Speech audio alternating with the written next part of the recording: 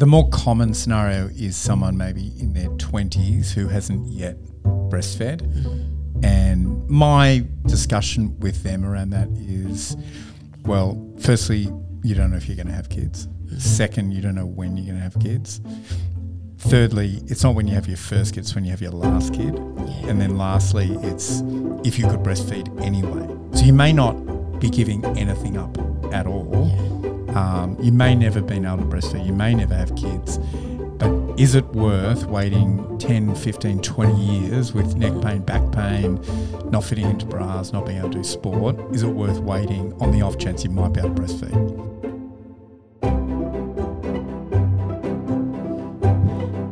Hey ReFam, my name's Kate and welcome back to Keeping It Real, the podcast that answers all your FAQs while also teaching members of the Itty Bitty Titty Committee what having big boobs is actually like. I'm talking about me. Today we're joined by Richard and Kim to chat about why nipple grafts shouldn't be feared, the age limit to a breast reduction, and the apparently very common question of when you can get a nipple piercing post-op. We've had actually quite a big influx of breast reduction questions this week. So I'm just going to pretty much rapid fire. Whoa, what happens if we don't know the answer? Yeah. Well, I'm sure the answer, but I'm just going to throw stuff out at you that I've been receiving even in the Instagram inbox and I hear constantly. Amazing, because we've done so much work on breast reduction. Yeah, Anyway, I figured it can never be too much. Well, I know this one is so interesting to me. 3 times this week, somebody has asked either, are my breasts too big for a breast reduction, because they're like a double H, or are they too small to get a reduction? Ooh, both good questions. Yeah, never too big and never too small, I don't think. Yeah, That I would thought be the answer. too big one is so interesting. I thought too small. You would one, think the I was reduction like, okay, part maybe. would give that away. Yeah, but when she was like, oh, is it too big? I was like, oh, I never thought. Yeah. But then I guess I've seen now so many breasts that I'm like, And even if you enormous. think You're Yeah. immune to the... yeah, Yes. like even if you think you have the biggest breast, let me tell you. Yeah, there is always bigger. Yeah. And in terms of terms of the too small, I think if my approach is if you think your breasts are too big for you, then your breasts are too big for you. Yeah. And particularly in Australia, for the you can do a breast reduction. We can do a breast reduction on anyone. It's up to the patient and the doctor to decide. And in terms of the Medicare item number, the qualifier isn't the amount of volume that's removed. The Right. qualifier is that you have a reduction, so you have some breast tissue removed, and that you've got symptoms that your breast cause. So neck pain, back pain, shoulder pain, maybe rashes. That's sort of the qualifier in terms of getting an item number. And there's pretty much no patients that I've ever seen that need a breast reduction surgery that don't have a medical need for it, because sometimes the people you actually have to reassure them of that in the consult. They're like, oh, but will my insurance cover it? And I'm like, yeah, it's medically necessary. Yeah. I think for those who feel they may be too small, I think that's more of a shape issue. So I think the thing where they maybe have small breasts, it's more that they're still a bit saggy and they're sort of in that grey zone maybe between a lift and a reduction. And certainly for me, it's a continuum between a reduction and a lift. There's sort of always a bit of a reduction with a lift, and there's certainly always a lift with a reduction. So I think some of those ones are a bit smaller. It's more that they've just got a bit of saggy breast below their fold. But for the bigger ones, they would always qualify. We would both, and I think this is a bit different from other practices, just probably because we do so much of it. We would do a slightly different technique for someone who is really, really big, just to make it a bit safer, and also based on what they're trying to achieve. So if someone's really big and they want to be really small, you do need to use a slightly different technique, which I'm not sure many other people do around. Nipple graft you're talking about. Yeah. Yeah. There's a great reluctance and a sort of negative in, I think, in our community, our plastic surgery colleague community, to be like, oh, doing a nipple graft is like the absolute worst thing you could possibly do to a patient. But if you have the conversation with them, and a lot of our patients that are that double H and want to be a C cup, for example, you're taking an enormous amount of tissue off. And I think my job is not to say, oh, well, I can only get you from your double H to an F. It's that, well, if you want to be pretty small, I can do that. This is the technique. And once you actually open that conversation with them, say, we take your nipples off and we sew them on as part of the surgery. It's like a skin graft. Every plastic surgeon does a skin graft. And they're like, oh, I thought you did that anyway, is a lot of the response. And a lot of the other responses, I can't even see my nipples now. I don't really care. I don't even care if I have them or not, is sometimes. But the only 100% downside is you can't breastfeed. So for maybe half the patients, that becomes irrelevant because they're done with breastfeeding. And for the lot of the other half, they wouldn't be able anyway, to. Exactly. Because their nipples so are so sort low. of as a trade-off, it's not really a trade-off. It's actually a very old technique. Like it's not, we haven't invented something new, but Kim's right. There's a lot of indications for doing it other than what we just talked about. So sometimes people have had previous breast reductions and you don't know what the blood supply is, and they've been to other surgeons and they've just, oh no, it's impossible, you'll end up with a big hole, and it's like, just do a nipple graft. Okay, wait, just before we've just knocked off about 4 of my questions, so I'm just going to reel you in. Okay, see above. I think this does segue because people do ask, like, do my nipples come off, which you've obviously answered, but can you kind of go into what a nipple graft actually entails, if that's not a sentence that people are very familiar with? Yeah. So let me backtrack, because the way we normally do it is on a pedicle. So check up here for a link to one of our other videos on the pedicles. But basically leave the nipple attached to its own blood supply, and you just twist it around so it comes out in the new position. So that's the traditional way of doing a breast reduction. With a free nipple graft, you actually cut the whole nipple off, actually detach it from the body, and we store it and we keep it right and left, so you mark it as right and left. And there's a few reasons that we do that. Kim might want to explain that. And then... and you cut it out with kind of like a cookie cutter. Well, that's to mark the shape. Yeah. But then a scalpel to shave it off. And then, you basically then, where you want the nipple to go, you shave off the very, very superficial layer of skin there, which makes a really good bed. Because for a graft to survive, it needs a good blood supply to grow into it. So by just shaving the very superficial layer off, it's a perfect bed. And then you just put it on and stitch it on basically how you would normally stitch on the nipple. And the only downside is it does take a week or so. I can go through the stages of graft take, but that's probably beyond the scope. We'll do that next time. But it takes about a week or so. So it is a bit slower than a normal breast reduction in terms of healing, because the blood supply needs to grow into it rather than coming with the nipple. But then, I think they get a little bit of loss of nipple projection, probably almost no sensation, although I have had some patients get nerve growth back and have sensation. But breastfeeding I think would be impossible.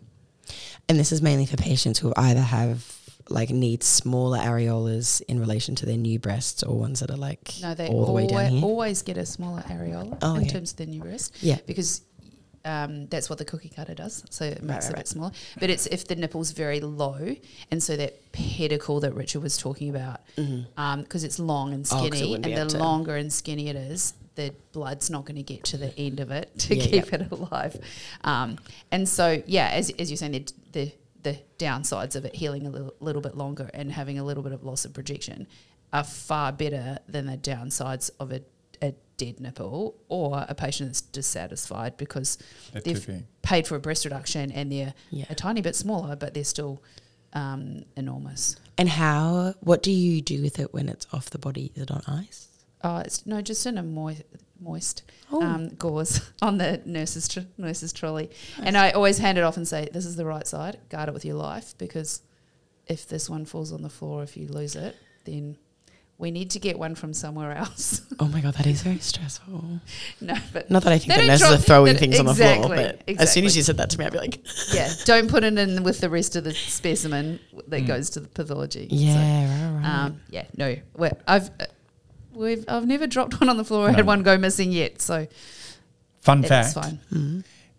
For some surgeries, I don't know that people still do it, but when people used to do blepharoplasty, so cutting skin off the eyelids, they used to store the skin that they'd cut off in the fridge, okay, so that if the patient woke up and you'd cut out too much skin and they couldn't close their eyelids, you had their own skin and you could go back and put it back in. And most hospitals have abandoned that because it was infecting the cause light that was in the door. No, they'd put it in like a special fridge. Yeah, just a joke.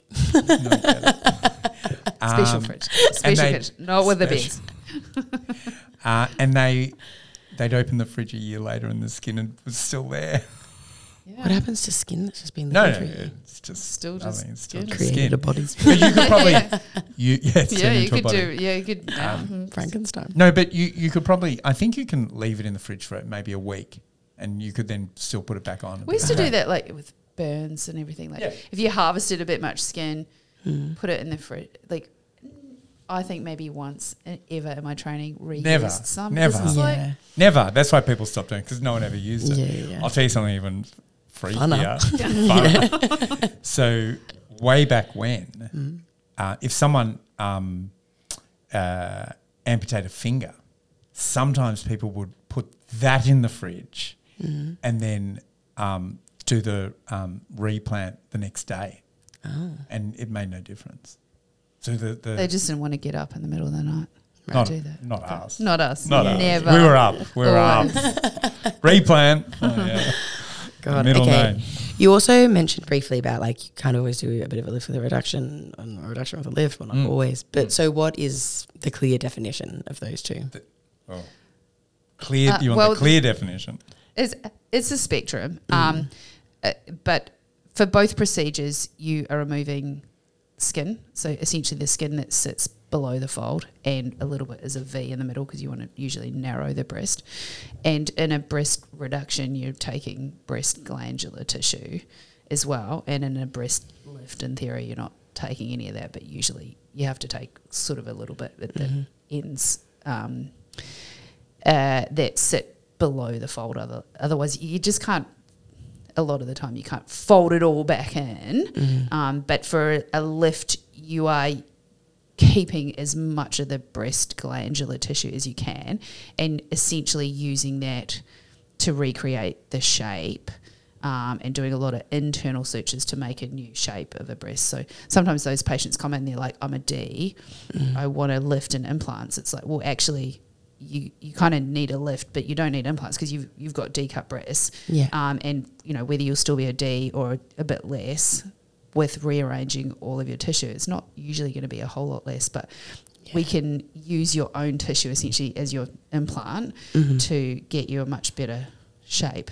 But both operations were really focusing a lot on shape and, you know, size as well, but size is more the change with a reduction than a lift.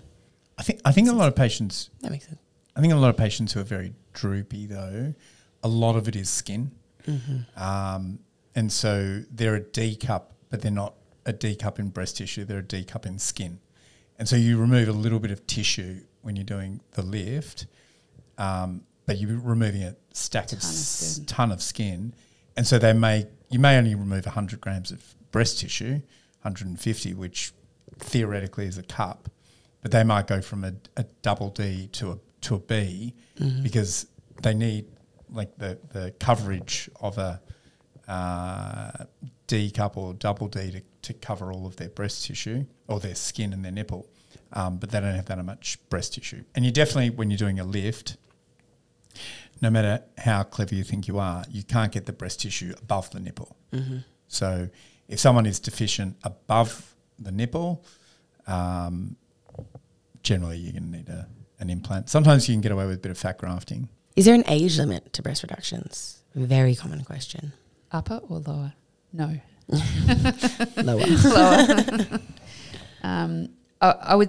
Do you want to do upper? I'll do lower. No, you do lower. I'll do lower. Well, ideally the breasts have stopped growing is my sort of age limit. And what that is in an individual female is difficult to know. And sometimes the patients don't know because they're like, they're so big, I don't want to look at them. But it's somewhere between the 14 to 16 age bracket usually for most females. I have operated on a 14-year-old patient that's unusual, but the breasts were enormous and there was a lot going on, and had very supportive parents and also other medical colleagues, and it had been strongly recommended that this patient has a surgery then, but also with the knowledge of the breast may still grow a little bit. But you know, if someone's 15 and stressed because their breasts are huge, but they're still getting bigger, there's no point in doing that surgery then and then be a year later like they're still, because even in patients 20, 30, 40, 50, almost universally in a consult, when I'm doing a breast reduction consult, they will say, will my breasts grow back? Yeah. So if you're 15 and they're still growing, you know, we don't know how much more that growth they've got to go. So that's the age limit for me, and it's not a fixed number, it's whether you've stopped growing. And I have had a couple of patients where they're like, I think so, not sure. And so we take photos and take 3D. The 3D camera is actually quite good for that as well, because you can do a bit of a volumetric measurement on that. It's not perfect, but it's quite useful. And then get them back 3 months later and repeat the images, and everyone looks at them and kind of like, okay, you know, if there's any change, it's minimal, or okay, let's do the surgery. Upper. Well, the latest breasts tend to grow after menopause, so probably be uncommon after that. But if you're fit and healthy, I wouldn't have any limit. I mean, I just did a brachyplasty on a 90-year-old. 90? Yeah, yeah. Cool. I didn't know she was. I think she was 90. Wow. But you know, she was fit, healthy. She'd had surgery a year before by one of these non-surgeons and wasn't happy. And when I said, well, you know, you may want to consider at your age not doing it, she jumped up and went into some Pilates pose and said, you're being ageist. That's an excellent response. So I did it. But the same would be for a breast reduction. If you're fit and healthy, I just don't think that there's not going to be much demand in I think breasts grow after menopause? They can grow with menopause, the hormonal changes there. Yeah. I've definitely had a bunch of patients in their 60s, and more so their daughters have had surgery. Yeah, and then they've been like, oh, my daughter and her 40. Oh, I'm too old. Oh no, come on. Yeah, right. Yeah, terrifying. Just never stops. What, being a woman? Yeah. Okay, you touched on, do they grow back? If you're not a 15-year-old going through puberty, do they grow back? So I don't think the breast tissue grows back. The breast tissue you leave, I suppose, could grow. It doesn't you don't get more breast tissue. If they do get bigger after surgery, it's most commonly due to one of two things. Either weight gain, so breasts are made up of fat and breast tissue, so if you put on weight, even if you've had a breast reduction, they will get bigger. I think when people say their breasts have grown back, I think it's often where they've got what's called pseudotosis. So the bottom part of the breast bottoms out, which was more common with the older techniques, so not the techniques that we do. And so I think because it gets fuller in that lower pole, they feel like the breasts have got bigger, but volumetrically they haven't. It's now lower, and that feels bigger because they need more material, so they might go up in a cup size to cover their nipple, but the actual breasts, if you analyse the volume, haven't changed. Right. Yeah, I had a patient yesterday that I operated on that exact thing. She had a breast reduction when she was 17. She has had a child, so some hormone-related changes to her breast. Her nipples, thankfully, I didn't have to move up very much because where all of her tissue now was hanging out the bottom under really low. Yeah. And so moved the nipple up, and because I was no way able to get her old notes, so we talked about the risk of nipples if you have to reoperate, but luckily didn't have to move it much because everything was just hanging out the bottom, and so was able to remove that. And do you recommend, obviously, like teenagers for the most part aren't going to be able to wait until after they have kids. But if you've decided in your 30s that you've already had one child and you plan on having another one, do you recommend waiting until you finished your family before having a breast reduction surgery? It depends whether they were able to breastfeed the first time and how strongly they feel about breastfeeding again. Certainly with breast reduction surgery, it depends on how far you have to move the nipple quite a bit as well, as to their ability to breastfeed afterwards. But if with all the information that we give them, then essentially it's their choice. But if they certainly feel strongly about wanting to breastfeed more kids, and if their breasts did change a lot with their first pregnancy as well, then it's probably better to wait until afterwards. Yeah. So, I mean, the more common scenario is someone maybe in their 20s who hasn't yet breastfed. And my discussion with them around that is, well, firstly, you don't know if you're going to have kids. Second, you don't know when you're going to have kids. Thirdly, it's not when you have your first kid, it's when you have your last kid. Yeah. And then lastly, it's if you could breastfeed anyway. So you may not be giving anything up at all. Yeah. You may never have been able to breastfeed. You may never have kids. But is it worth waiting 10, 15, 20 years with neck pain, back pain, not fitting into bras, not being able to do sport? Is it worth waiting on the off chance you might be able to breastfeed? Yeah. And for most women, it's no, I accept that. Yeah. Let's get on and do it. And a breast reduction is not a sentence to not being able to breastfeed. No. It's definitely if you've had that surgery and you have pregnancy and you want to breastfeed in the future, give it a crack. Yeah. You may be able to on one side, you may be able to, but reduce on both sides. And there's lots of other good options out there if you're unable to. Yeah. There's milk banks. And Do you know in Canada they actually have bags of milk? Breast milk? No, sorry. Just like cow milk. But they sell it in bags and then they don't decant it into a jug. They just cut the corner off and they bang it into the jug. In a jug. And pour it with the bag still in the jug and pour it. So that was so weird. And I was like, how do you guys purchase this? They buy them in bags of 3 at the supermarket. They're just like... No one's invented the carton now. I know. I'm like, it's so confusing. And then they were like, oh, yeah, if you don't bang it down properly, it falls out. And I'm like, what's happening? Was it frozen? No, it's like... But it has to sit tight in the jug. So I'll show you a photo of it after. Yes. And they just cut a little bit of the corner off and you pour it out. And then they all have a milk jug at their house. Yeah. But they don't decant them. Okay. All right. That's my gripe with Canada. Okay, so we've talked about weight loss to do with this. 2 questions that kind of come up with breast reductions and weight loss. The first one is does your weight impact your ability to have a reduction? Not so much in terms of outcome. So compared to, say, a tummy tuck or body lift, where if you're still overweight, it's going to really impact your ability to get a good result. So you can often still get a good result, but you've still got the same anaesthetic risk, same increased anaesthetic risk, increased wound healing risks.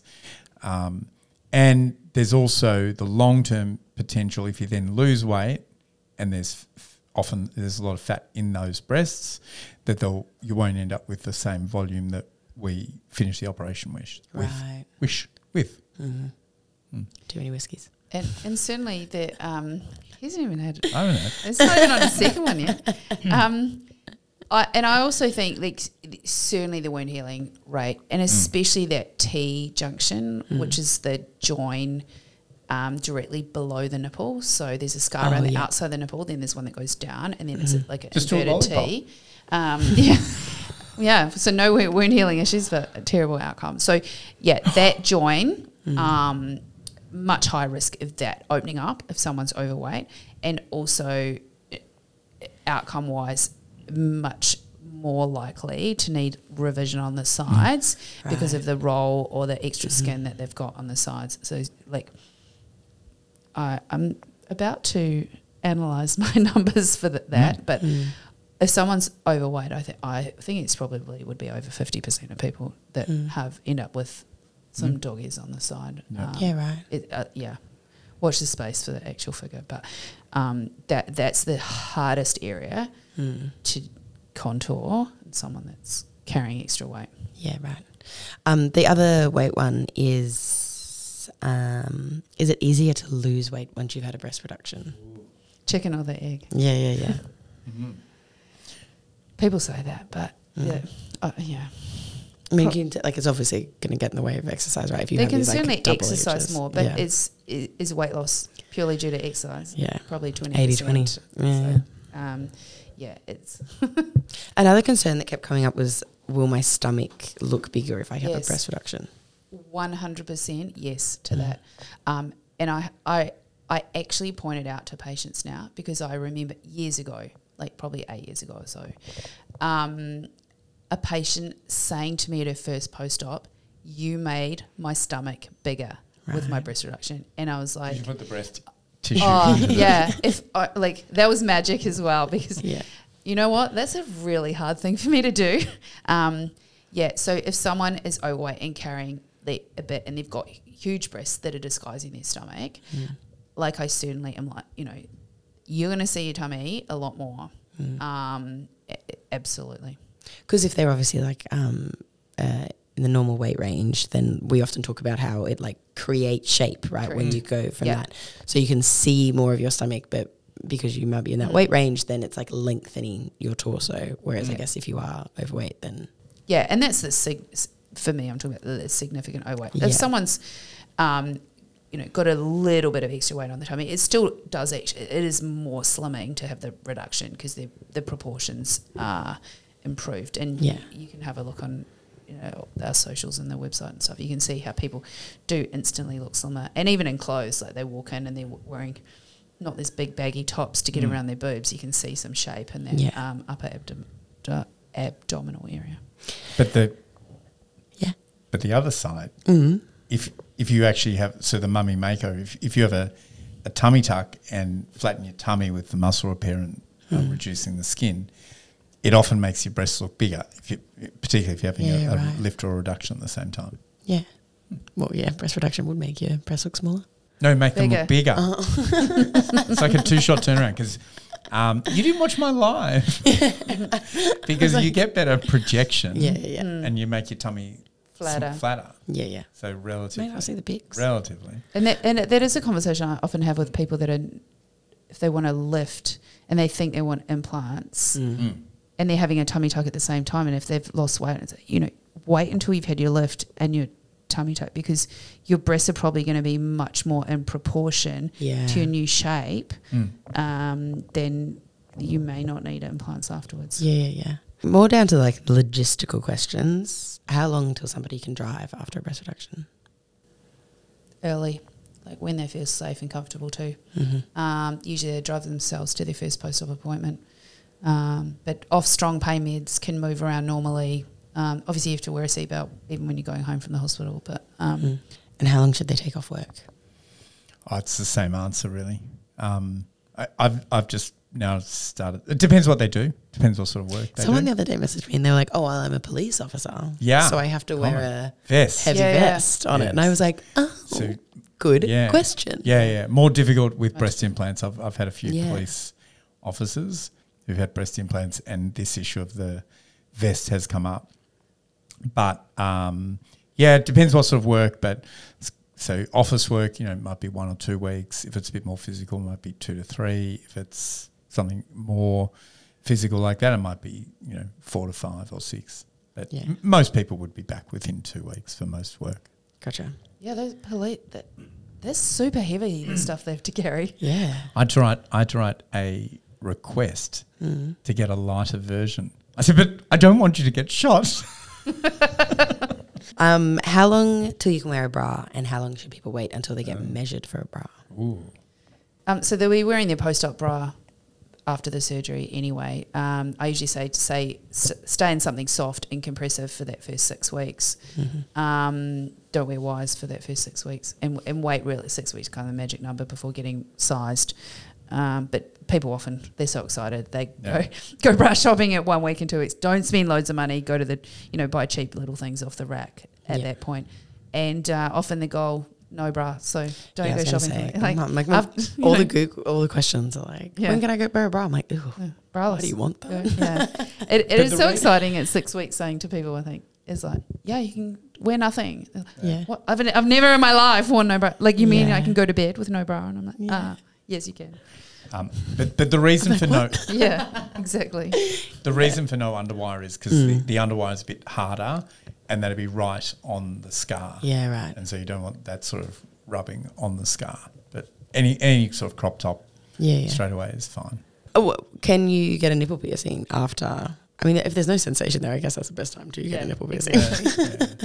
Yeah, I mean, I think you'd want to wait until everything had totally healed.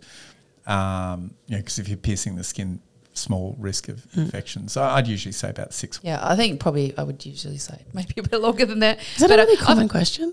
I've had loads of people ask that, and in fact, I've had a patient that actually came in for a 6-week appointment, and she was like, "I was like, oh, yeah, that was super numb. I got my nipples pierced," and I was like, "It looks okay then. Good on you," because quite a few patients already have piercing, Right. and the interesting thing is that because we rotate the nipple to inset it, that where they would have had the piercing crosswise, it then ends up on an angle. And so that's part of the consult process and the consent as well. It's like, well, you can reuse that piercing. Yeah. Take the piercing out before you have the But it's gonna be surgery, like- but it's usually on an angle. I had no idea nipple piercings were that common. So in my patient population, pretty common. Not so much. I've seen I had a someone bunch. turn up to theatre this week with a nipple piercing actually in. For a When breast reduction? Or I think so, yeah. Maybe a lift. did they just put tape over it like the nurses? Well, put the on nurses tried every to do other- that. And Every they- other piercing. And I said, we may need We to take probably that need out. to take it out. But sometimes they need pliers to Yeah. untwist them. You should feel educated. I do. I More feel educated. things. I can't believe people wear Nipple bras grafts. to bed. Oh, yeah. Yeah. So Like many of these proper? patients with massive boobs. Because they lie down and Yeah. they come up around their neck, Oh. suffocate them down around their sides. Like, well, maybe not quite. But they feel like there's 5 like- women die a year from breast. You don't know because they Yeah. haven't come to you for their reduction I yet. didn't think I didn't think about going up.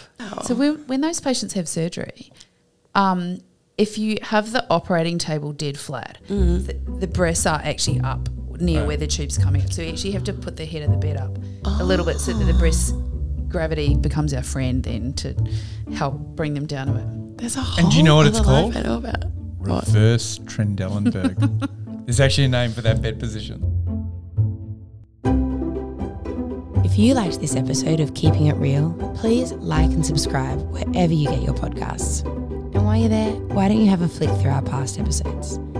We'd love to hear requests for future topics, so send your suggestions through to us on IG at Replastic Surgery. That's all for today, and we'll catch you next time for another peek into the world of plastic surgery.